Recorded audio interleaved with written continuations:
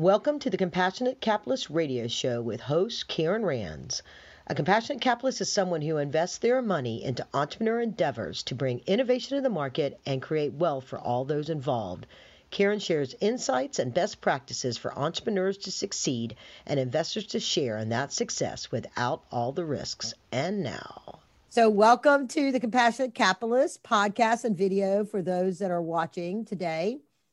One of the things that we talk about on this show with our whole goal of growing an economy by creating the ecosystems of entrepreneurs and investors that come together with this common goal of bringing innovation to the market, creating jobs and creating wealth for those involved when those companies succeed.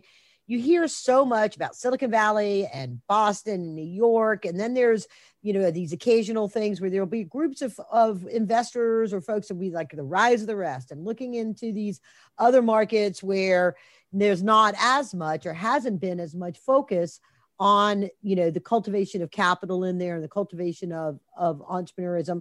And so much of that is changing now. And my guest today is a big part of that change to identify opportunities outside of the most likely places that you would expect it. And when I first met him or first became introduced to him through an event going on in Louisiana, the Brew 10, and we had a subsequent conversation. And then I found out, how active and proactive they are in doing just that. I was like, you got to be on the show. So wave Cliff, it's Cliff Holcamp with Cultivation Capital. Let me introduce you about a little bit about Cliff before we bring him on to actually start talking about all of this stuff, right? So he heads up the Cultivation Capital VC Fund out of Greenville, South Carolina, which is, of course, not one of those things that hits lots of radars as a big VC marketplace or, lots of entrepreneurism going on there. And so it's a secondary office to where their fund is headquartered out of St. Louis. And they moved there. He moved there with this very specific intent as a strategic location for these undercapitalized markets. The fund was started in 2012 and initially focused on software tech and has now expanded into biotech, ag tech, and geofacial tech, which is really interesting that we're going to get into that kind of stuff. But before venturing into the world of VC, Cliff was the founder and president of Foot Healers in St. Louis and pioneered a new concept in healthcare services. He experienced rapid growth, opening 7 retail healthcare centers in 5 years, with a model that each location got profitable within 12 months. And he successfully exited that business with an acquisition to a private equity fund, which is a topic that we've had of late, as to how do you prepare to exit to a private equity fund. So please go listen to those particular podcasts when you want to learn more about that. So it's really exciting, Cliff, to have experienced such positive results as an entrepreneur and now to sit on the other side of the table to be investing and helping other entrepreneurs achieve success. So, that's what compassionate capitalism is all about, right? And welcome to the Compassionate Capitalist Show. Thank you. Appreciate it. Good to be here. So as I reviewed your bio and after we talked, I was surprised to see that you had been in IBM in sales almost around the same time that I had. So Really? Connect the dots of, different regions, right? But, and probably even different divisions, but I was like, oh, wait, I don't think we ever crossed paths, but anyway, so connect the dots for the audience on how do you go from being in IBM sales to starting to see what is really sort of like a totally unrelated business, a foot doctor healthcare centers, right? Into Sounds being kind of crazy, doesn't it? Yeah. And then becoming, industry makers as this, in this VC world of these very specific high-tech industries, that's connect the dots for us there. Well, I worked in sales for IBM. And that was my first job out of college, but not my first job in sales. I worked in sales pretty regularly as summer work growing up in high school and college. And I'm a very big advocate on the importance of getting experience in sales. And when I talk to young people and they ask, well, what's the best kind of job I could do to get business experience? I want to be leader. I want to be a CEO, or I want to be a founder. I want to have a senior role someday. What experience should I have? I always point to sales as being critical. Yeah. Sales is leadership. Mm-hmm. As an entrepreneur, you're of course are literally selling your product, because at the beginning you probably don't have a VP of sales. You are your VP of sales, but leadership is sales, because every time you're trying to persuade and convince your team to follow you to your vision of the future, you're selling, right? You're selling them a vision. You're selling a dream. You're selling them a reason to come into the office every single day and do the hard things you need them to do. That is sales. And it's unfortunate that we all know that sales sometimes has a negative connotation of that used car salesman. And by the way, I do know some good used car salesmen, including my own brother, who's not a sleazy used car salesman. He's the good kind. But that's an unfortunate reputation, because the truth is, every CEO every college president every executive director of a large nonprofit is first and foremost working in sales. Oh, yeah. And so actually my first job in sales was working for World Book Encyclopedia. The best, man. I sold encyclopedias back when this was a thing, door to door in South Central LA. And I learned a lot about how to understand the needs of a customer and how to position what you have to offer on the terms of what their needs are. Yeah. And found actually great success as a high school junior selling encyclopedias.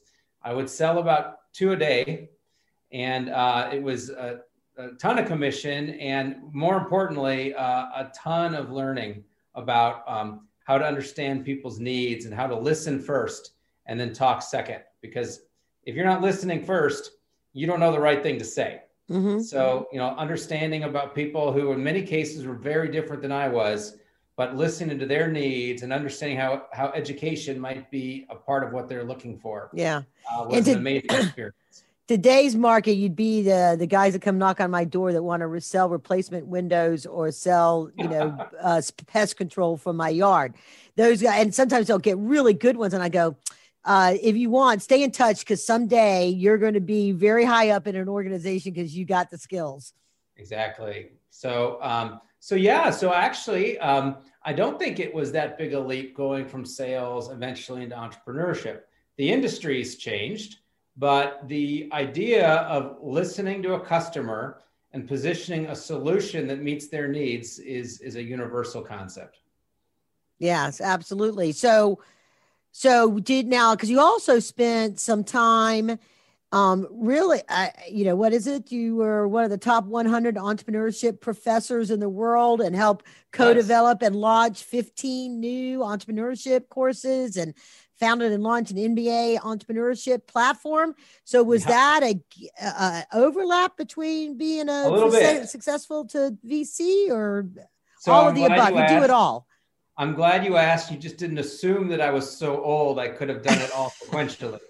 So yes, there was overlap. So when I sold Foot Healers in 2007, some of the first people I was excited to tell about it were my old college professors from Washington University in St. Louis.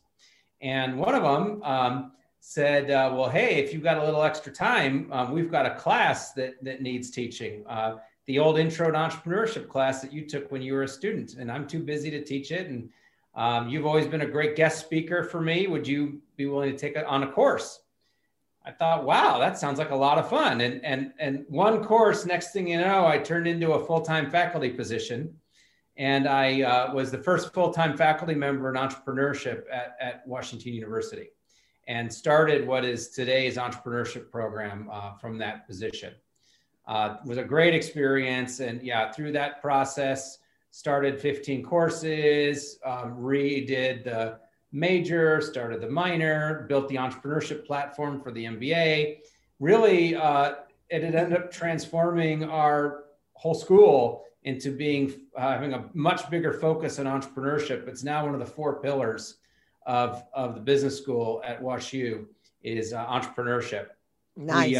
Right when I left in 2019, we got all the way to being ranked number 1 in the world. So, wow. Yeah, bravo. It was pretty great. So better to be lucky than good, right? Or a little bit of both. Yeah. So that was really exciting. And a nice thing about being on faculty is I was clinical faculty. So I was expected to spend a certain percent of my time in industry and bringing that industry knowledge back into the classroom. So instead of doing research, I was, in clinic. And so as part of that, in 2012 is when I co-founded Cultivation Capital with my partners. Okay. And so at the beginning, I was able to juggle both. And I kind of joke because I think back to when we first started, and there was 5 of us that started the company. And, day one, we had one portfolio company. And, it was pretty light lift with 5 people in one portfolio company. Yeah. So, of course, that lift gets a little heavier over time. We now have over 100. Oh, wow. And so I hung on as long as I could to my faculty role, but it eventually got to be too much. And I was forced to choose between my 2 loves. Yeah. So not an easy choice, but ended up retiring from WashU. Yeah. And so I could be focused full time at Cultivation Capital. So I'm always interested because you had such rapid success with the centers with your company that you founded. Did you have investment capital to start that up and capital along the way, or was it revenue growth, or how did you go about doing that? I raised capital from angel investors. So the initial seed capital was raised. Actually, WashU, I was coming out of the MBA program at Washington University, and that was a great platform for getting attention and building connections. And luckily, my first center was cash flow positive in 7 months. So I was able to then fund the additional centers primarily on the cash flow of the prior. Wow. Yeah, the whole thing got started with angel investment. Yeah. Okay, good. Okay. So, and how, real quick, because before we move on to the other topics, I just think it's a good way to kind of wrap it up. How did you know it was time to sell? How did somebody just come knocking on your door and you were like, oh, it's an offer too good to refuse? Or did you say, I got this plan that says 5 years or this amount of revenue or this amount of profit, and I'm moving on. I have a vision of where I want to do what I want to do next? I would love for my answer to be the latter, but it was prior. Okay. I wasn't looking to sell, but an opportunity presented itself. And when it did, you imagine, wow, what would I do if I were doing something different? And I just thought it would be exciting to have another chance to do something new and maybe build something else. And at the time, I thought I would start another company. Mm-hmm. And so I was just excited about being at that early stage and starting over again. Because I thought the most fun time was the 0 to 1, was the most fun part of building the business. And having an established small business was not as exciting to me as creating one. Right. So sure. My motivation at the time was more, hey, the opportunity is here. Liquidity offers don't come every day. So every time you get one, that's an important inflection point. Yeah. And I thought, this meets my goals, and this is opportunity for me to do it all again. Yeah. So I was just excited by a chance to take on new challenges. Yeah. So now, did you spend any time before, while you were a professor, you're working with these entrepreneurs, before you went and started Cultivation Capital as an angel investor in the local community? Yes, I did do some angel investing, and that's really how I got connected. In fact, that was a perfect segue. I have to tell your audience, I did not coach you. So I was doing a little bit of angel investing, as were my other partners. And at the time, we realized that there was not a single technology venture capital firm in the state of Missouri. And we thought, what's going to happen to our angel investments if we're just going to be investing in these companies that are going to turn around and run out of money in 18 months? Exactly. And so we thought we really need to start building an infrastructure here. We need to start creating an innovation economy, and venture capital is a critical component of any innovation economy. And so we really just started out getting all together and combining our efforts, and then raising capital from other people to join us. And so that was, it was sort of a little bit of an organic coming together based on the fact that we were all active in the ecosystem and wanted to help bring things to another level. So that's perfect. Yeah, because that's, that where you invest at that $1 million in revenue mark, I guess there's probably other factors associated with that besides just this hard and fast number, what you kind of call late seed stage, I guess, right? Yep. So, and it really does. It starts when you go to these, sort of like the rise of the rest or the outside of your Silicon Valley in New York, Boston area. There's always this chicken and an egg, right? You get your entrepreneurs. How do you get your entrepreneurs to get going and believe that they can get going? And the angel investors to be able to help seed that, to get them going. And then that next gap, that's one of the things I know we've struggled for a long time since the .com thing in the 2000s here in Georgia, was bringing back that sort of what I call the capital abyss or the capital divide of a company that's $1 million in revenue versus $5 million in revenue, right? And that sort of boutique sort of VC firm kind of stuff. So when you guys got together, you're like, you just mentioned about the St. Louis situation and needing this, was it harder to focus in that area, or was it easier to focus in that kind of an area because there were so many other bigger VCs out here, and a lot of other people saw the need for that stage of capital where you were? I think I think being a part of a smaller number gives you a nice platform. And so we were given a great platform by being the only technology investor in our state, gave you a lot of visibility. And the truth is, even though Missouri is a relatively small state, it still is a platform. And when you're looking at a deal in Indiana, you have a certain amount of respect because of your leadership in the Missouri community.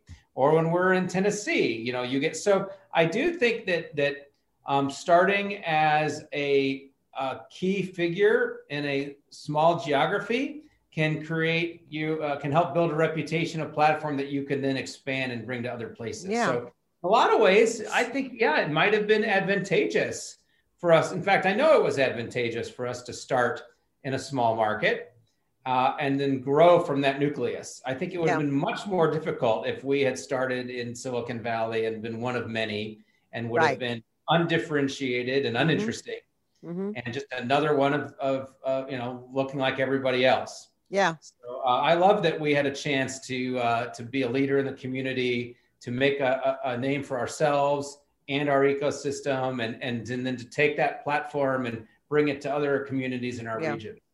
I know we've struggled in Atlanta or in Georgia in particular with entrepreneurs that do get that, get to a certain point, and then they look around and they feel like they really can't go. They have to go to Silicon Valley. We were always like, oh, we lose them to Silicon Valley because we don't, we've had more where some now VCs have recognized the value proposition of investing in companies here, and we're trying to recruit back to have satellite offices in our area. So, did you find I want two questions here. So was Missouri having the same sort of like the exodus of entrepreneur capital, the entrepreneur, mindset, or the people, that the resources out of Missouri that was a call to action for you and your peers? First question. And the second question, and maybe into that, is then, your conscious decision to choose Greenville as another location for your group. So we did see that around the time of the founding of our firm. In fact, our first portfolio company was a company called Gainsight. And Gainsight, only 8 months after we invested, ended up getting a follow-on investment from a West Coast VC, moved its headquarters to San Jose. Now, they still maintained a significant presence in St. Louis and still employ over 100 people there today. But we did have that experience of losing the headquarters to the Valley. But about, maybe it's been 5 or 6 years ago, we started to see that change. And I don't know if you've had the same experience, but what we're finding is that now talent is the bigger constraint than capital. And so rather than the talent moving to the capital, it's flipped. And we're seeing the capital is chasing the talent. And what I'm seeing is that West Coast VCs and Northeast VCs, they don't want to disrupt a winning team. If you have a team that's highly functional and then it's working and they're making the metrics that they need to invest, they don't want to disrupt that by moving it or by changing the CEO. They want to leave well enough alone. And that change happened, I don't know, over a period of a couple of years, about 5 years ago. And I haven't seen a company moved in years. Yeah. When we first started, it was probably more common than not. Yeah. But yeah. I'm sure you've seen the same thing that just hasn't been happening. Maybe a little bit is that the West Coast is getting a little bit more respect for the rest of the country. I think, though, the main reason really is because talent is the greatest commodity these days, not cash. Yeah. And we're seeing that reverse paradigm.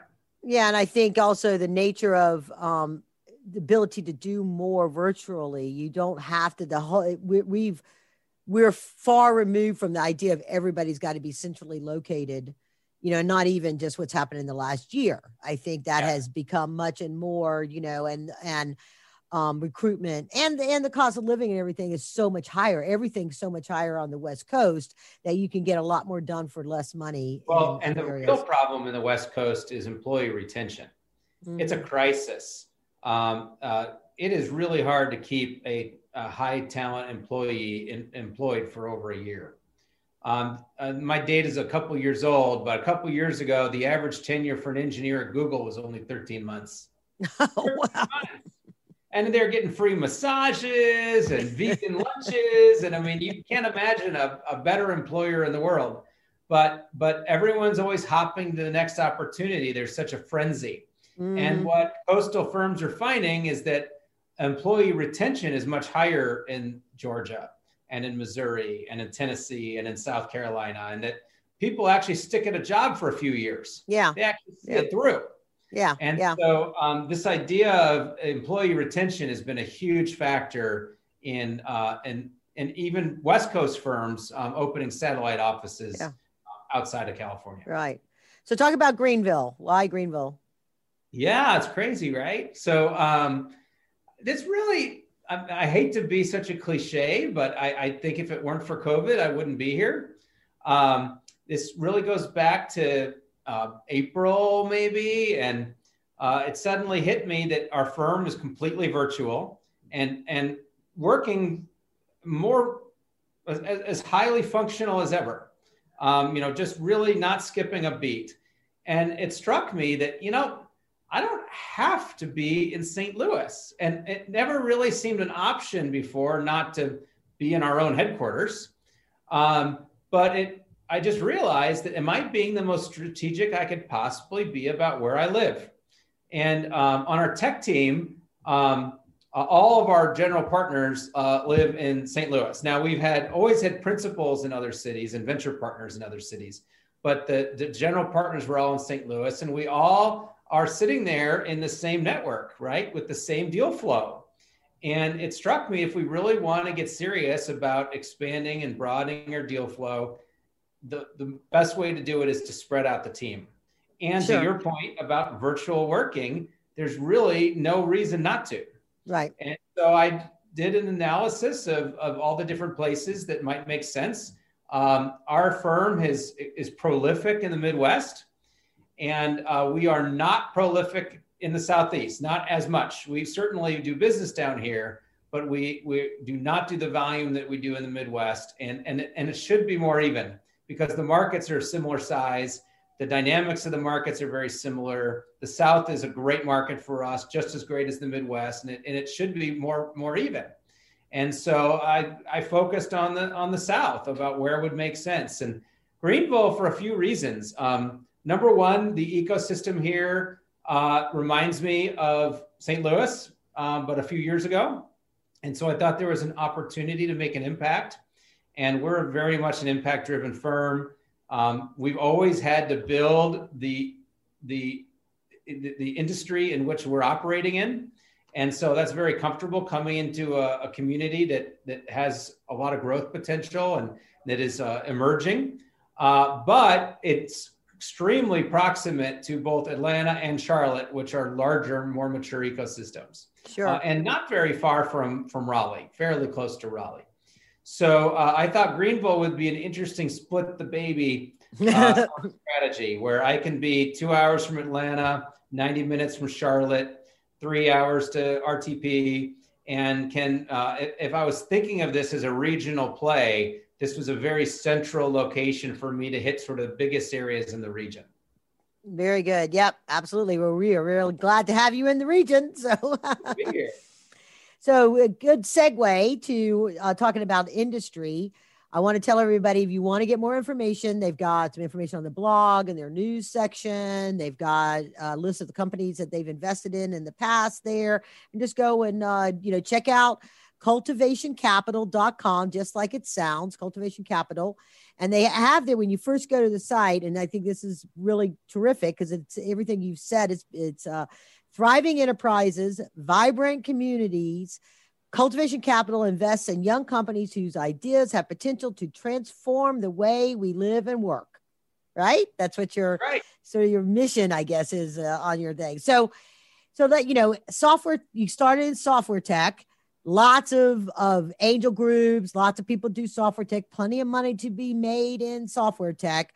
Why shift a focus or expand into things like ag tech and geospatial, which is, I guess, is your newest one?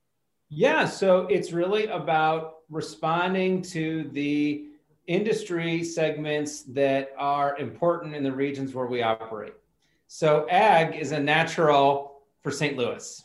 And, I always will ask, if you're going to start an agriculture technology company, it makes sense to be in the Midwest versus Silicon Valley, right? Oh, sure. You're closer to your customers. You're closer to the R&D resources, the plant scientists, that's the region where they work and where they operate. That's where the corporate assets are.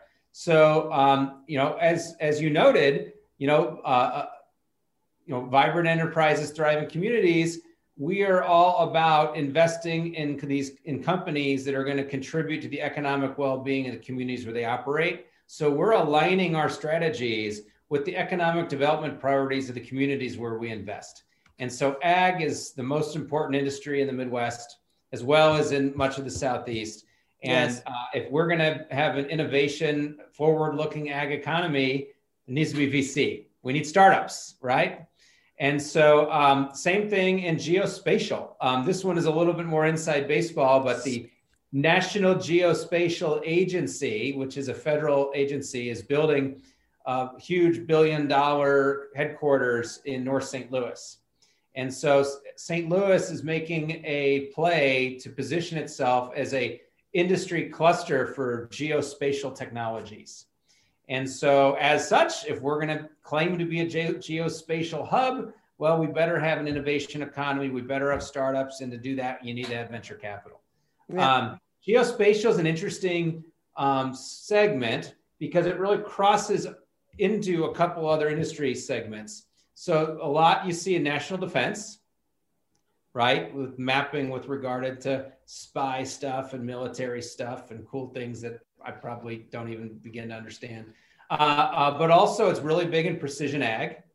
And you see a lot in transportation and logistics. So these are all strong industry segments for our part of the country. And they interconnect. And I apologize for those listening. Yes, I did say facial instead of spatial. And I had that down wrong. My hearing was off from before. And I think that's fairly new for you to be getting into that segment. It's very new. We're just now starting to look at those opportunities. So let's talk about what is ag tech, and how what are the problems that you're looking for entrepreneurs to be solving when it comes to the crossover or independently, because I know one thing. I've seen a lot of at pitch competitions and things like that. I've seen these, and sometimes I don't know that there's a problem because it's not an industry I'm deep into until I see an entrepreneur describing the problem, right? And so one was, all the way to like that last mile, particularly in the agricultural space. They use chalkboards to write stuff down, a little sticky notes, and then they try to remember to key it into the computer that they have, because handhelds don't really work that well sometimes because they're doing stuff with their hands. And how do they do that? And so I'm the getting into using things that are, you know, the Internet of Things and stuff like that, where they're, and even the, you know, blockchain of tracking data pieces all along the pipeline. So I've seen some solutions out there trying to have better knowledge as to what's happening, where things originate in the agriculture, all the way to where they end up. So is that what, talk about some of the problems that you've seen, or you're excited if there's something that you've recently invested in that you think is really exciting in the space that, you know, is solving a really key problem that we may not have, other people may not realize. It's the average Joe doesn't know that has been a problem. Ag tech is really an interesting field because it is broad. It covers a big spectrum. I think the best way to think about it is to think about the value chain. It starts with a seed in the ground and ends up with dinner at your table, right? Right. And it really is everything in that value chain, from planting the seed to delivering that meal to your doorstep, right? That whole agri-food value chain. And you know, the commonalities, it all has to do with the food cycle, with you know, providing nourishment for humans and animals, by the way. And that's a major global mission. There are a lot of futurists who foresee a shortage in the global food supply chain over the next 30 years and are very concerned about food security internationally. And so most of these companies are working within that food supply chain to make it more efficient, more affordable, more productive, right? And it will create better food for more people to lower cost. And actually, to talk about that chain, how early we start, I'll take one that's at the very, very beginning. It's a company called Benson Hill. Benson Hill invented a platform that is basically CRISPR for plant science. So, you know, CRISPR for gene editing. Oh, okay. It's CRISPR, just like they use in DNA, but DNA for plants. And they have a platform called Crop OS that is used for plant science, for developing new crops, for developing, you know, healthier, drought-resistant crops, a lot of crops that are better positioned for the conditions in which they're grown. And many times that might be in you know, Africa or in other regions that struggle with agriculture security. And so, yeah, that's how early they'll go. They'll go even before the seed is born. Yeah. Right. Yeah. The very core of the DNA of that's interesting. Yeah, I have a cousin who's just a farmer. He just knows how to farm, right? And he got hired by the University of Florida to run their it's like funded by, you know, big corporations, but it's really to do the science of and tracking, like the experiments, like how much water at what rate, and the ratio of this type of fertilizer versus this type of fertilizer. So they get PhD students out there, and he just runs the farm and helps them get all their data points that they accumulate to try to figure out. And I had no idea there's like, and I'm sure you know this, there's like 100 varieties of potatoes, all geared towards, you know, trying to find crops that'll grow in different types of seasons so we can get out of this food shortage of seasonality, and all this research that goes on in the university trying to, you know, improve that, you know, the challenges that we have for making sure that we've got food that sustains through all different types of challenges, and, you know, all the changes to our climate that's affecting the temperatures and the access to water, or when water is, and things like that, and all that kind of stuff. So pretty important stuff. Yeah.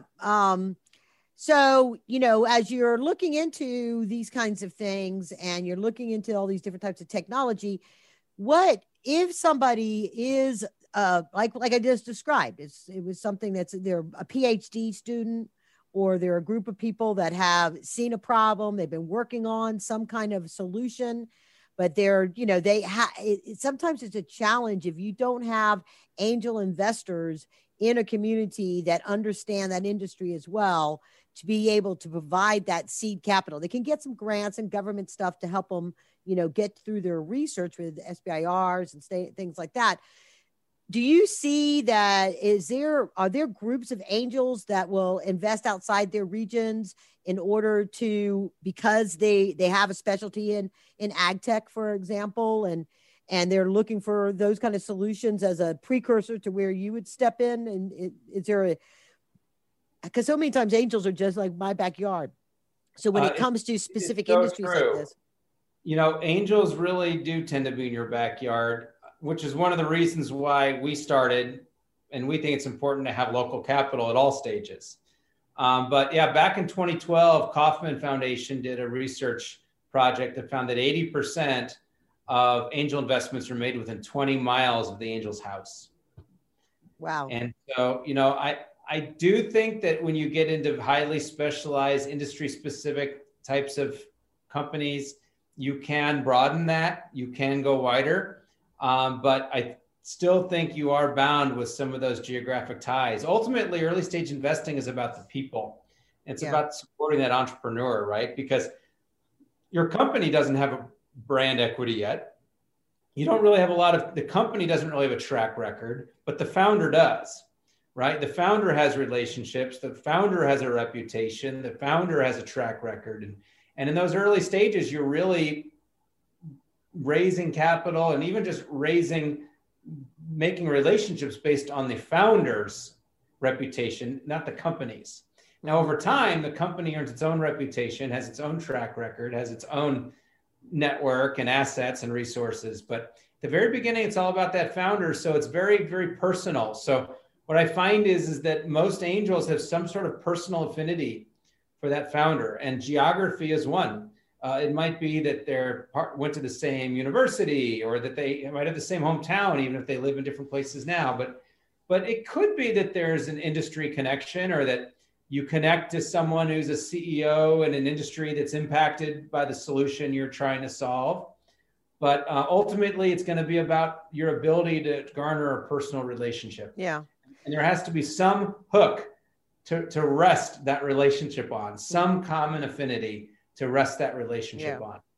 Well, because I would think that compared to, like, say, software, right, both geospatial and ag tech, and even biotech, that's another one of your categories, they can be kind of capital intensive to get through the MVP and to get to, $1 million in revenue, to get to that, like, that heavy lifting that I think that would be, really critical for the angels to be able to play in. So they can. More so, especially in ag and life science, right? Because there's a long R&D period that happens before commercialization.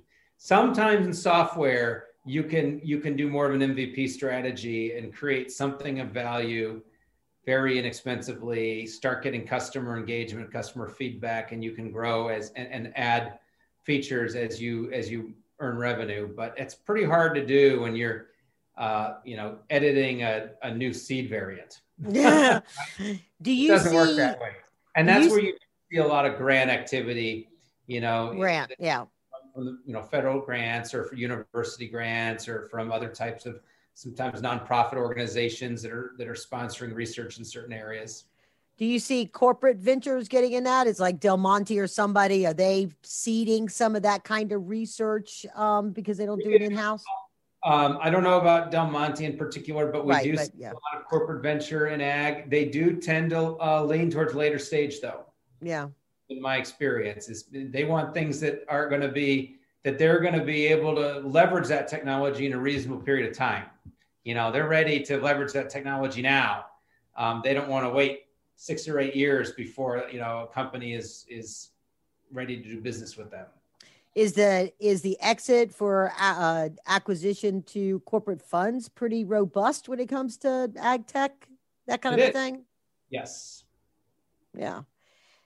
So, so one of the things we start to kind of wrap up here, Is it like, so like, say, for example, Greenville or in the Southeast region now, or Midwest, if there was an angel group, like, for example, I did an interview a while back with a bio angel out of the Northeast, a bio angel group, and they look at deals all over the world, actually trying to find things that fit their platform of what they invested in. They don't do hardware. They do problem solving kinds of stuff at an actual angel stage, and so they are one that's not, all their investors are local, but they do look outside of their region. So if there was, because of a relationship, an angel group or a small group of folks, or somebody said, I love this guy or this gal, the research that they're doing or the team that they're doing and all this kind of stuff, but I don't really know if that tech, what they're going to do, is sustainable. Is that the kind of thing that you might share some of your insights with them on what the industry looks like or something like that? Could a company or a group of investors say, yeah, there is opportunity here, come back to us when they reach this stage, or things like that? Will you share some of y'all's experience in those specific areas that you're focused on? Sure. Yep. We do that all the time.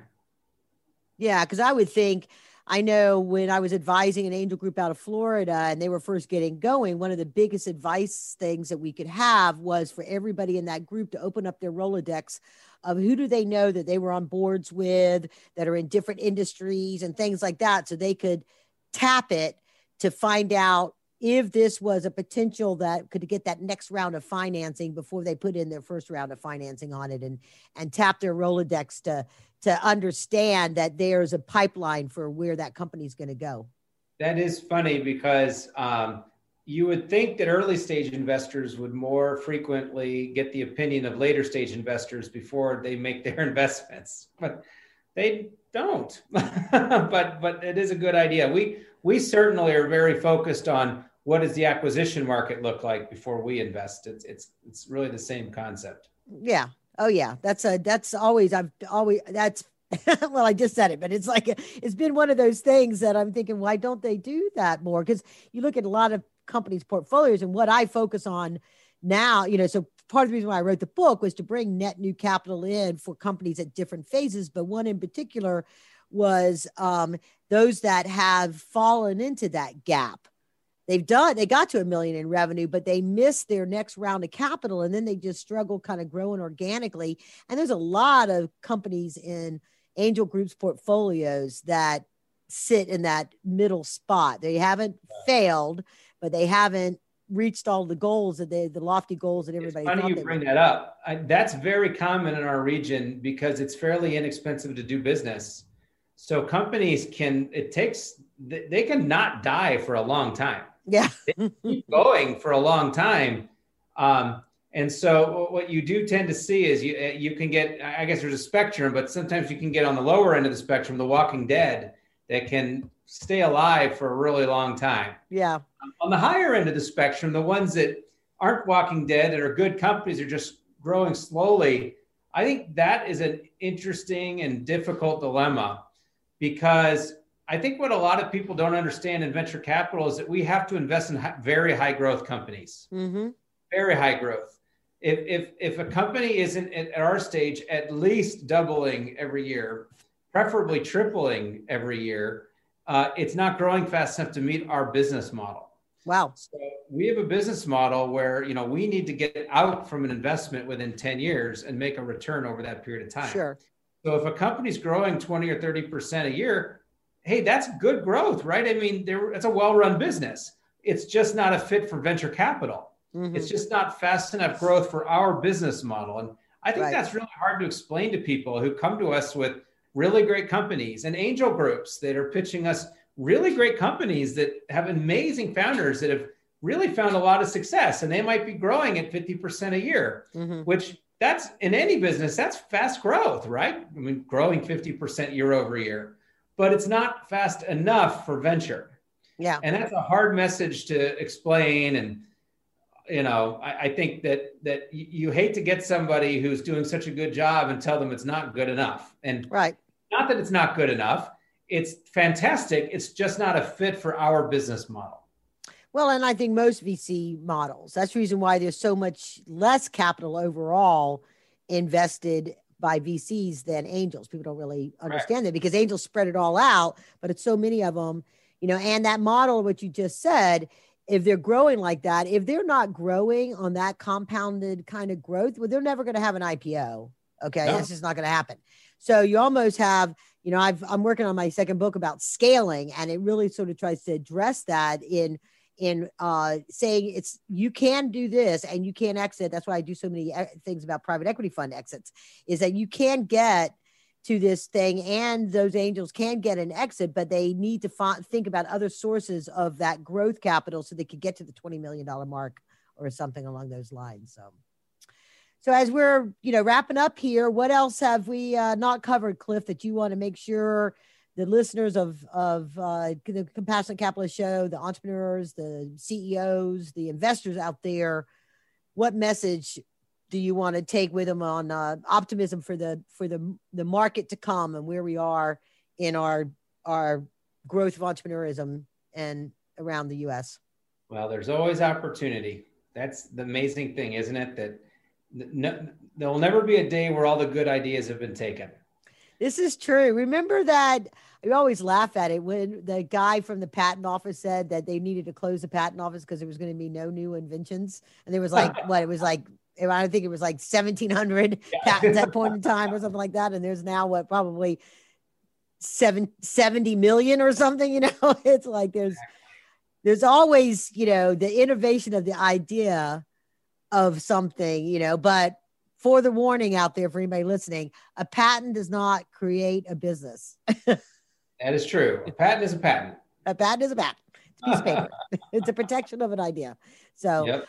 All right, Cliff, thank you so very much for taking time out to be on the show today. And I want to encourage everybody to go to cultivationcapital.com, learn more about what Cliff and his team is doing. And always, please visit me at KarenRands.co. You can get information about the book and the services that we offer, and onwards and upwards. Thank you, Karen. Thank you for listening to the Compassionate Capitalist Podcast Radio, where we encourage individual investment in entrepreneurs to create generational wealth and best practices for small businesses to succeed. Help us spread the word about compassionate capitalism by sharing this podcast with your friends and colleagues. The Compassionate Capitalist Podcast is available on most podcast platforms, including iTunes, Apple Podcasts, TuneIn, Stitcher, Google Podcasts, and many more. In production for over 10 years, there are over 180 episodes available for your listening and educational pleasure. With over 130,000 downloads, this podcast is rapidly becoming the top podcast for investors and entrepreneurs to get the information they need to create generational wealth through entrepreneurism. This podcast is brought to you by the Business Power Tools, which offers an online collaborative environment for leadership teams to prepare business plans, marketing strategies, financial modeling needed to attract capital and scale a business. Also, Lendio as a entrepreneur's resource portal providing access to dozens of lenders offering short-term and long-term debt to help business owners manage their financial cash flow and growth capital needs. BizX, creating affordable advertising resources and other tools for entrepreneurs to succeed and create awareness and trust with their customer base. And Launch Funding Network, part of Cougar Capital Holdings, is a network of hundreds of angel investors, investor clubs and networks, venture capital firms, private equity funds, family offices, investment bankers, and lenders. Please visit KarenRands.co to learn more about the Launch Funding Network and our sponsors, and to sign up to get our Compassionate Capitalist coffee break and learn more about how we can help you succeed.